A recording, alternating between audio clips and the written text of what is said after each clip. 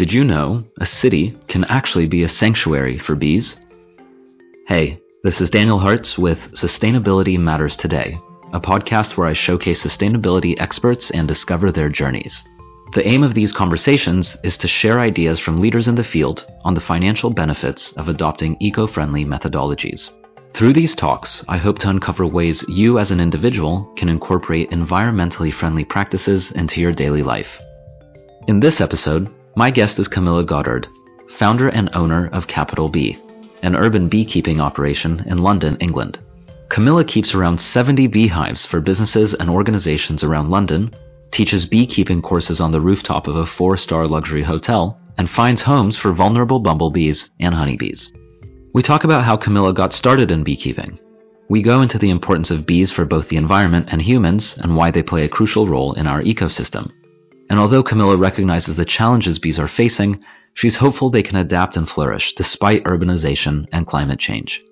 You can learn more about Camilla and her work on her website, capitalbee.co.uk. That's capital BEE.co.uk.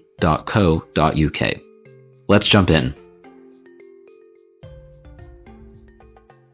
I'm excited to be speaking with Camilla Goddard, owner of Capital Bee, a beekeeping operation based in South and Central London that produces and sells honey, runs courses, and keeps bees on behalf of other organizations such as schools, universities, and businesses. In doing so, Camilla serves as a spokesperson on the importance of bee welfare. Camilla, the purpose of this podcast is to ask sustainability experts like yourself about the importance of the work you're doing and to get advice on how bee welfare is not only important, but also cost-effective for our society in the long run. So I'd like to ask about how you got started in this field, why bees are so critical, what beekeeping accomplishes, and your suggestions for simple and sustainable things people listening to this podcast can do today to support bees and the bee population. How does that sound? That's great. Well, thank you, Daniel, for having me on. I'm really delighted to be here. Thank you.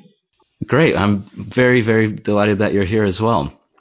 And I'd love to hear a bit, before we dive into all the kind of interesting specifics of what you do, I'd love to hear more about your background and how you got started in beekeeping.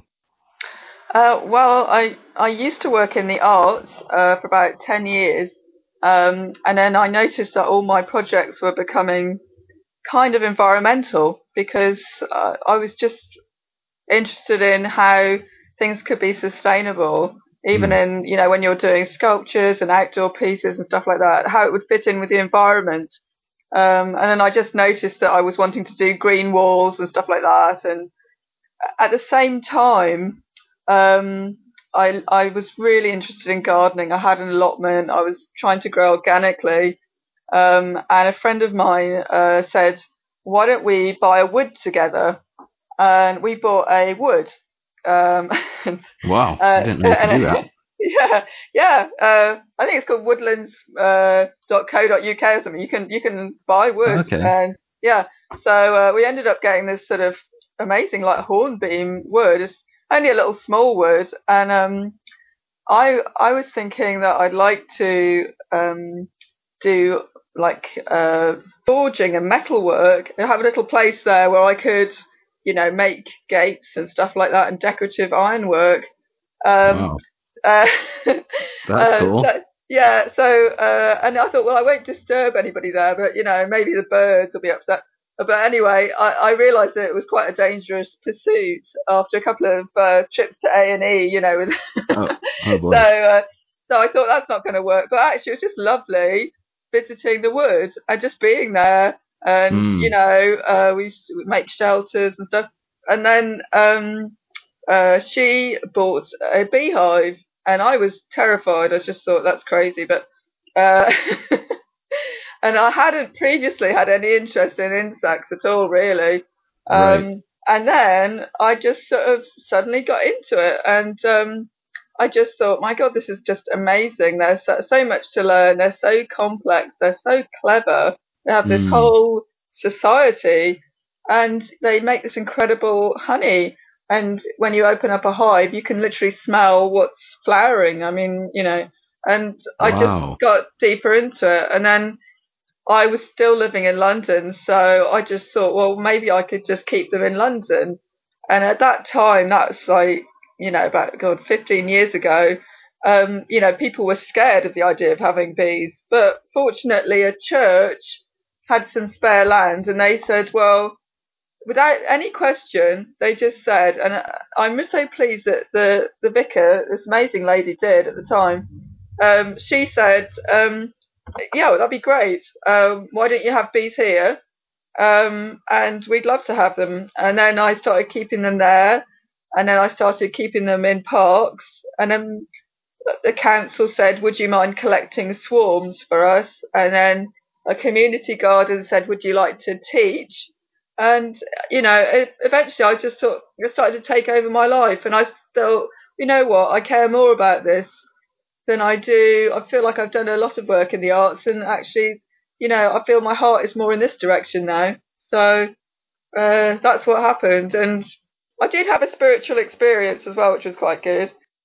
Do you want to hear that? That always helps. I'd love to. That sounds very interesting. Well, I was in the garden, and I was sitting on a deck chair with a friend. We were chatting, having a cup of tea in the garden, and I had both hands on each side of the deck chair where the handles are, and a honeybee landed on one hand, and a bumblebee landed on the other one. Simultaneously? Yes. And I thought, oh my goodness, maybe that's a sign that I should get into beekeeping. This is kind of the way I'm going. And then, wow. And then I realised later on that actually wasn't the message. What it was is that you're going to do beekeeping with honeybees, and then you're going to be doing bumblebee rescue with bumblebees, which happened later on when people had problems with bumblebees, if they're in their gardens and stuff, and they're landscaping or building or something. Yeah. And I started doing relocating bumblebees. So yeah, it's those were the things that kind of came together, really. Wow. And if we fast forward 15 years from when you started, how many hives do you manage now? Well, actually, this spring, because of it goes up and down, really, because depending on the weather in each year, sometimes you have a really good year and you can really expand colonies. So now I'd say I'm getting up to about 70, because this last weekend last couple of weeks has been so warm that a lot of colonies have been dividing. So, you end up with lots and lots of little small nucleus colonies to get going and build up. So it's been in some ways, it's been quite very early spring for bees. Yeah, I've noticed that as well. Just been very warm year in general. Well, that sounds like a very interesting start, and it seems that it just sort of happened naturally. You kind of just fell into it almost. Yes, yeah, absolutely. I mean, I was always interested in the environment. I was brought up on a farm, and it's kind of brought that kind of like, I feel like I'm sort of farming in the city in a funny way. Yeah, which is very cool. And I'd love to dig into that a bit more a bit later. And I think it's really important for our audience to hear about why bees are so crucial for the environment. And I'm sure you've been seeing it more than most of us have, really, that all these headlines in the news about the bee population declining. So I think it'd be great to understand why that's so significant and why we should be so concerned. Yeah, I mean, when you're a beekeeper, you're looking after colonies, and when they have problems, you're trying to deal with them. But in the wild, I think the things like varroa mite, which is a new thing in the last 10 years, which is like a tiny mite which gets into the colony, and it feeds on the larva so that the bees don't develop properly, and it can undermine the whole strength of a colony. And that's spread all over Europe now, and most colonies at different degrees have it. So you're trying to keep that to a low level in the colony so it will survive. But they've got pest problems like that. There's so much change going on with the climate as well, that they're adapting all the time to these sorts of variables. And then on top of that, you've got insecticides. So even in London, I will have incidents of insecticide poisoning in beehives. The thing about insecticides is people can spray something in their garden, and they don't realise that might be affecting a honeybee colony 3 miles away, because they travel 3 miles around their hive. So even the beekeeper won't know where they're going and picking it up. So Right. people got to realise that what they're doing is connecting, it has a knock-on effect. So it's not just happening in their garden. They can be affecting bee colonies 3 miles away by using insecticides. So, and why they're really important, bees. Well, two things I'd say. They have a role in pollination, which is really important, whereby they're enabling plants to make seeds. So a huge role in our ecosystem. But also, when people say, it's really important that we keep bees because, for us, actually, just as another species, they have every right to be here as much as we do. And, we have this attitude that everything should serve us. Well, actually, they were here before us, So I feel that quite strongly when people say, oh, well, we must keep them going so that we've got, food to eat for ourselves and all that, It's just respecting everything, even if it doesn't serve our purposes. Yeah, at least not directly or necessarily specifically for us. Yes, it's a really good point. And, I guess that's the natural kind of way that humans are, we're very focused on ourselves and how things can serve us, as you say. And if bees are declining, obviously we can, discuss that it's bad because bees were here first. But if we're to really sound the alarm and have people understand that the bee population declining is bad for humans as well as for bees and the rest of the environment, why should people be concerned? Well, the diet, first of all the fruit and vegetables that we eat, most of them are pollinated by bees. So, all the sort of oranges, broccoli, all these different things that people eat. There's only a few things that are wind pollinated, like wheat, popcorn, those sorts of things. So the diet would be totally messed up, and if things continue, I do notice though there has been a massive sea change in attitude over the time that I've been keeping bees, where first of all it's hard to find sites, then people were saying have a free site, and then they're saying, we will pay you to look after bees for us. I mean, that's huge change in London over the last 10 years.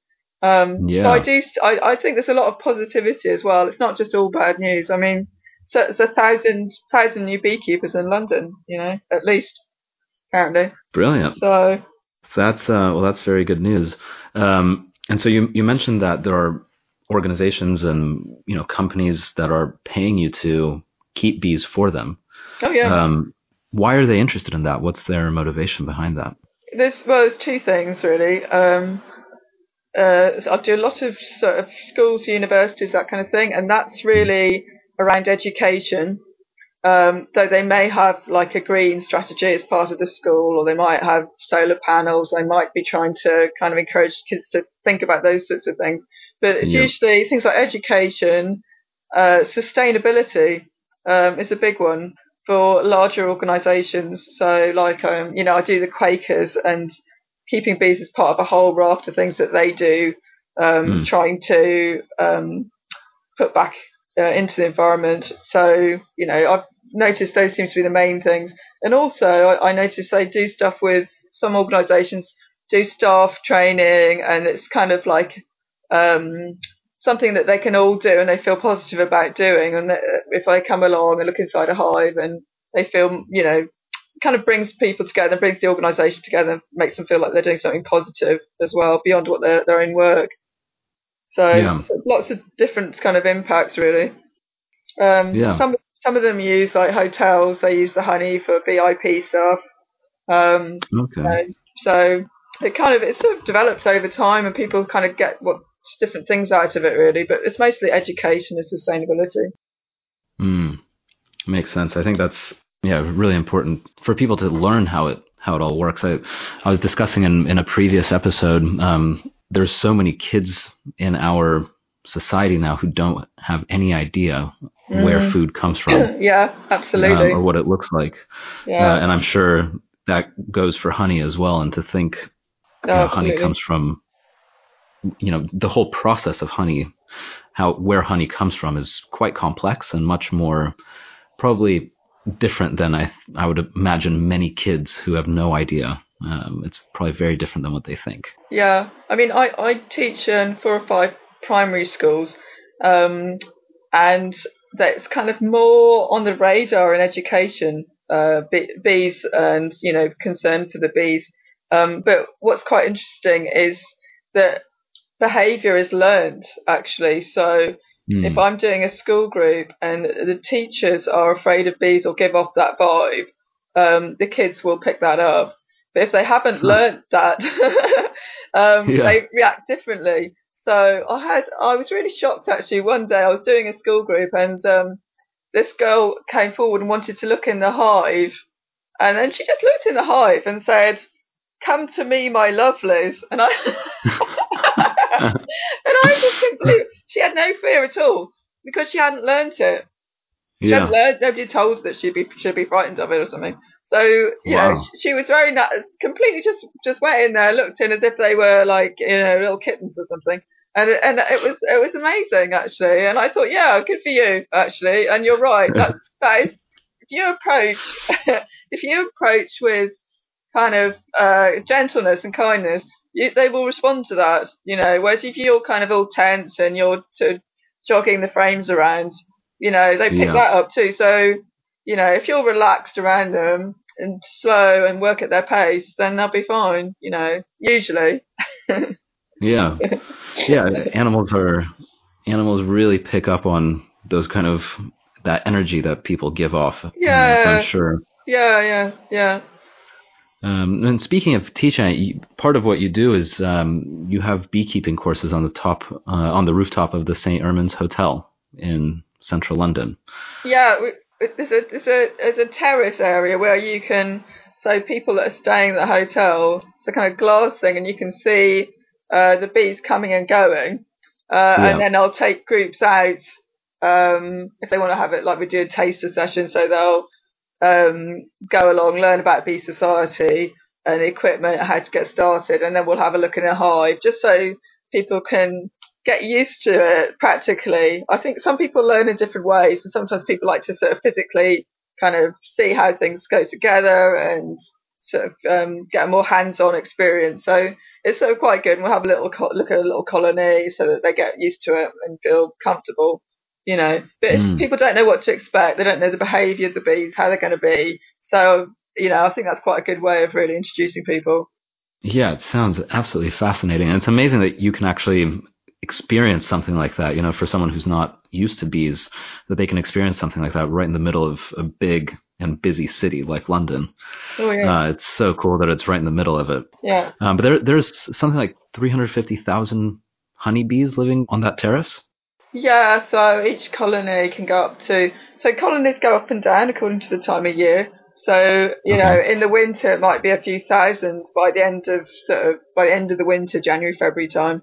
And then as they expand, then they can go up to about 40 odd thousand, in the height of the summer. So it's sort of constantly sort of fluctuating. And when you're looking after bees, you're working with them around the year, whether you're sort of stacking up the hive when they're filling it up with honey, or you're trying to reduce it down so that they're all together during the winter to keep warm.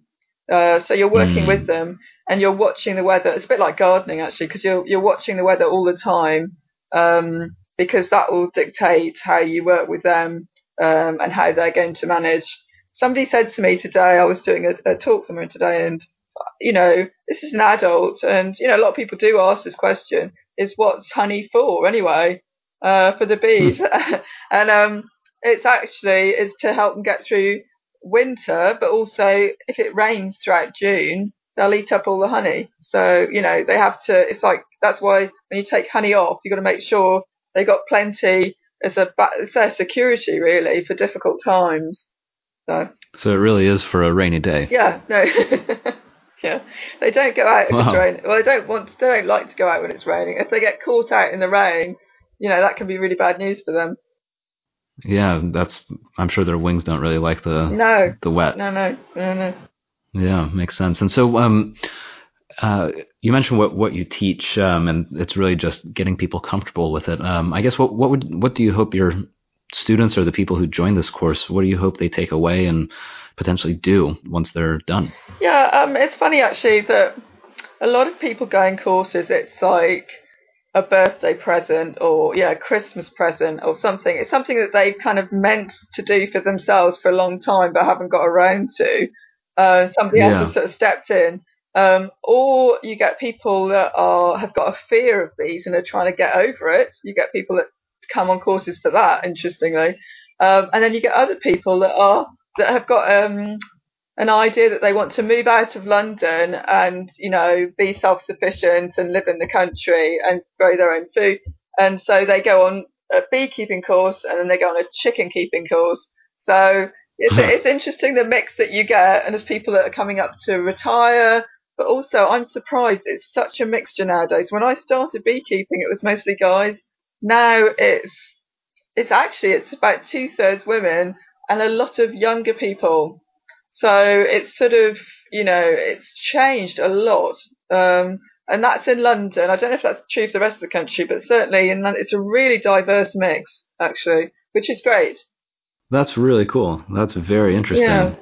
Part of what you do, it sounds like, is what's called urban beekeeping, and that's where you're keeping bees in the city as opposed to out in the country. And so is urban beekeeping an important part of the restoration of the bee population? Well, I'd say London is, and in cities, it's a different situation in some ways because it's kind of like a sanctuary because there's less crop spraying and that kind of thing.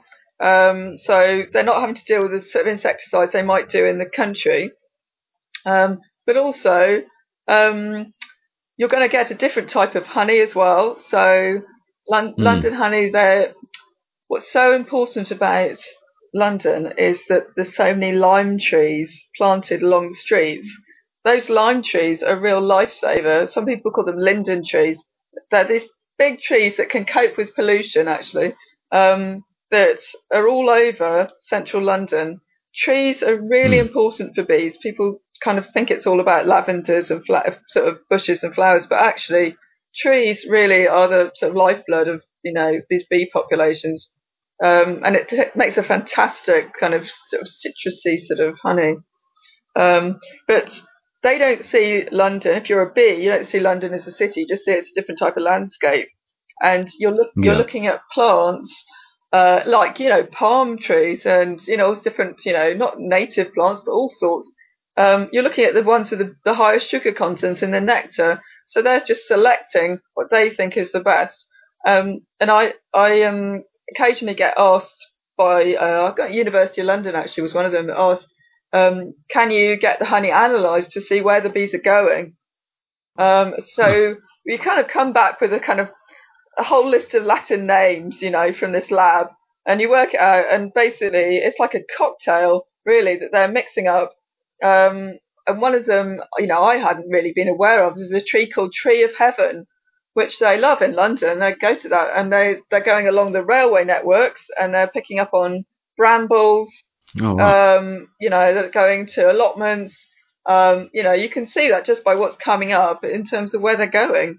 So it's really interesting because you can't really ask them, but you can actually send it off and get it analysed. And that means that when I tell people what to plant for bees, I can base it on what I know they're visiting, rather than just conjecture about it. Yeah, makes a lot of sense. As far as the diversity of what the bees are eating or gathering, the trees that they're visiting and plants as well, St. Ermin's has a B&B hotel, which I love that name. And it's basically 20 large hexagonal shelves, which just are on a wall on the roof of the hotel. Yeah. And if you look at the photo of this shelf, there's a bunch of things inside each one of those shelves. It's like twigs and all sorts of dried stuff.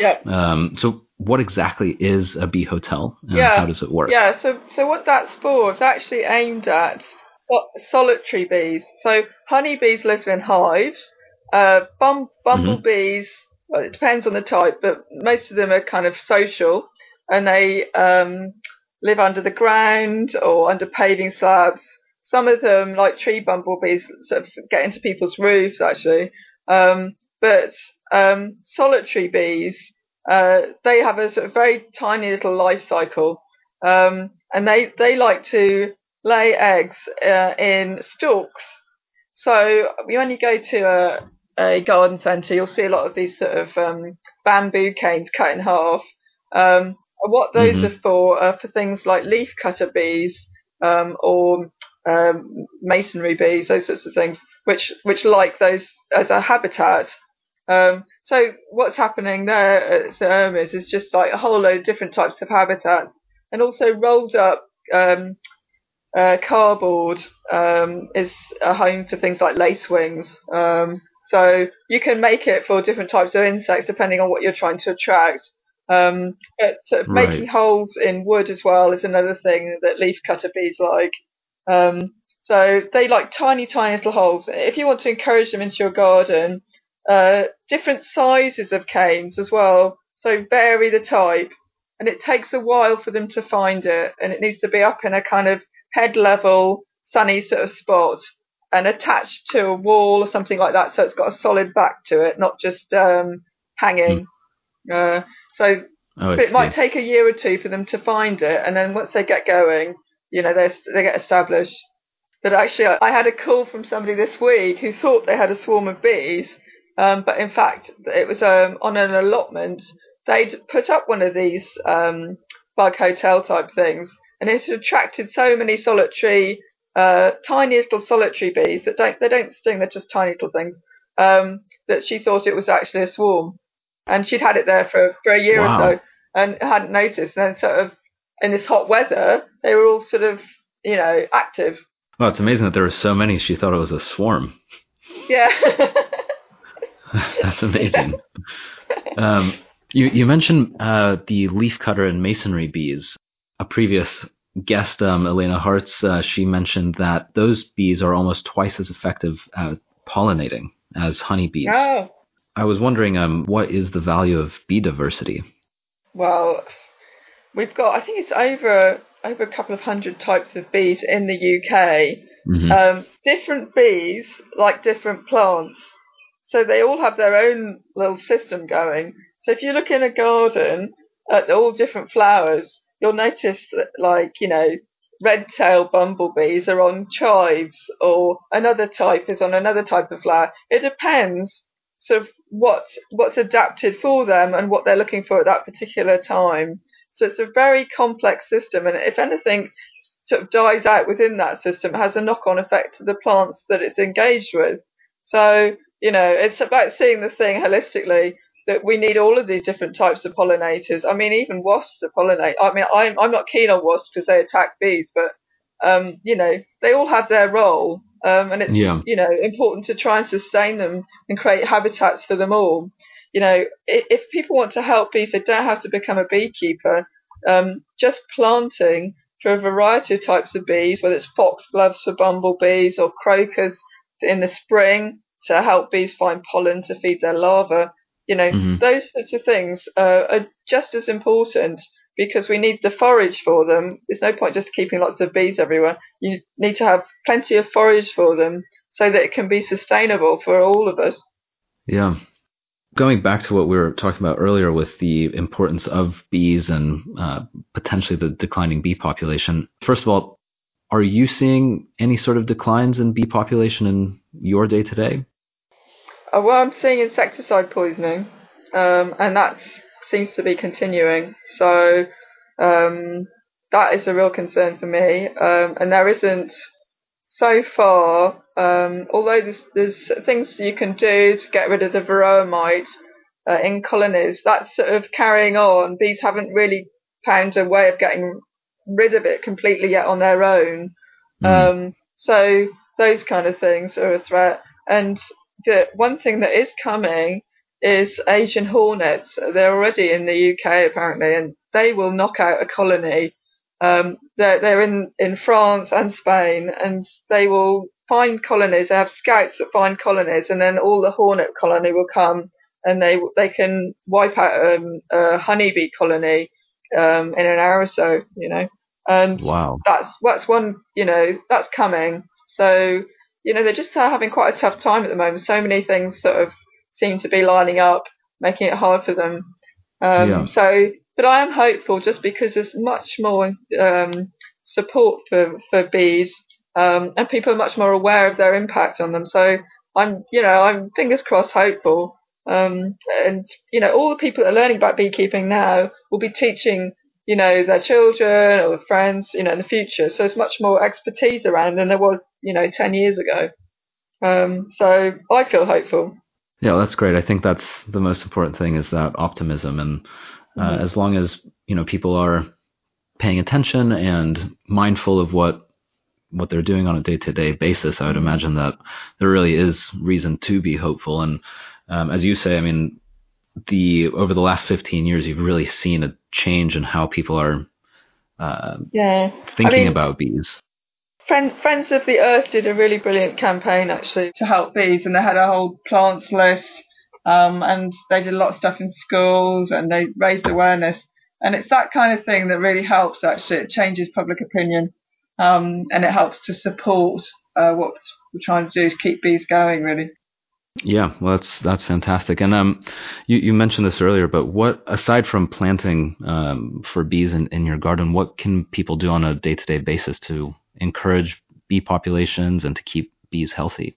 So try to avoid products in your garden. It's not just farmers using insecticides, just that some of the products you might think are kind of, normal like garden sprays and stuff like that, they might contain these sort of neonicotinoids.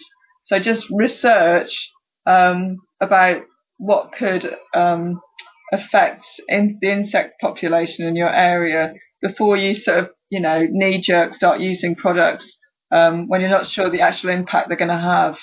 Because I'm sure people don't realise what, if they are, poisoning bees, they may not mean to. It's just that they're just not aware of the chemicals they're dealing with. Mm. That kind of thing. Trying to keep your hedgerows, or even in London, hedges, provide like privet actually has sort of nectaries in the plant which provides nectar for bees. Um, so it's funny that things like that. Trying to grow trees that are bee friendly, looking at it as sort of the whole approach, and there will be things like occasionally in London, as more beekeepers, there'll be swarms. If you see a swarm in your area, call the British Beekeeping Association, and somebody will pop down and pick it up and give it a home. Yeah. So instead of them being something that's scary, I mean, swarms are not. People think that swarms are like a bee movie thing, but Hmm. they're not. They don't want to sting anybody. They're just actually quite vulnerable because they're looking for a new home somewhere, and they're just hanging, waiting for the scouts to tell them where to go. And particularly in London, it's quite a tough environment to find a new home if you're a bee. So they end up going to sort of chimney pots and things like that. But if you can ring up a local beekeeper and get them to pop down and pick them up and give them a home, that'd be great. Yeah. That kind of thing. If you can buy local honey, that all helps. Support local beekeepers and that sort of thing. But Hmm. the planting is really important. That's really really key. And do you mentioned buying local honey. Do you sell the honey that you have? Yeah, I do broccoli and Greenwich honey, and that goes through local delis in the area and grocers, that sort of thing. It's only between really July and October when they sort of produce the surplus and they Hmm. start sealing it towards sort of midsummer. So yeah, yeah. I'm sure it's delicious. I'd love to try some of that. Yeah, yeah. Actually, well, you get Greenwich honey is nice because you have at the end of the season it's sort of chestnut honey. It's quite dark and it's sort of Mm. like caramel, barley sugar sort of flavours. It's not that sweet. It's just like really rich and deep. Um, Ooh. but London honey in general starts off quite light in the spring, sort of floral and citrusy, and then as the year goes on, it gets darker and richer and sort of less sweet, more kind of caramels. But that's in general, but it varies regionally. Wow. Mm. But each hive is making different decisions as a society. So honey in one hive next to another one might taste different because they use things like the waggle dance. They have a little Yeah. dance that they do inside the hive on the surface of the frame, which indicates to the other bees. Um, the best direction to go in, where they can find a good source of nectar. So it means that within the hive and according to the season, you might have different types of honey, different flavours, and adjacent hives can taste completely different. So, Wow. they're like a society trying to work out what's best, for their survival. Yeah, it's amazing. Yeah. And it's interesting to hear that the color and taste of the honey changes depending on the time of year. Yeah, and what's flowering, and the temperature outside.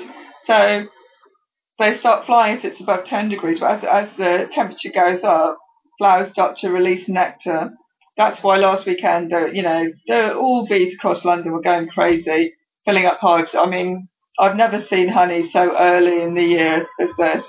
And I've been keeping bees for about 15 years, so, it's an extraordinary spring. But it's great for some hives because if a weak hive, it's a good nectar flow, it really boosts them up and they're really motivated, and it can turn them around, from having a hard time to feeling really positive. It's almost like you can sense the mood change, When you open up a hive, you know what mood they're in because of the way that they sound. Well, they may not do anything, they may not make much sound at all, and that's good, but sometimes they're actually on a really warm day when things are going well. You can hear them humming. You can feel that sort of excitement, and they're doing these little dances, showing each other what to do, and all shaking and dancing around. And that's because they're excited. There's even a dance called the joy dance, which is just like a little shake, when things are going well. Yeah. Wow. How cool is that? Yeah, no, it's amazing. Yeah. Well, do you have a book or two that you could recommend about bees or beekeeping? Yeah, well, there's lots of books. There's lots of books like Ted Hughes' Guide to Bees and Honey is a classic.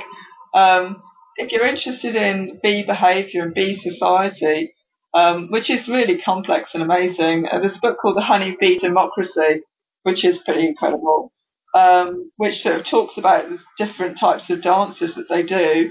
And then there's a lot of books that come out recently, sort of about honey and how to cook with honey, which are really fantastic, actually.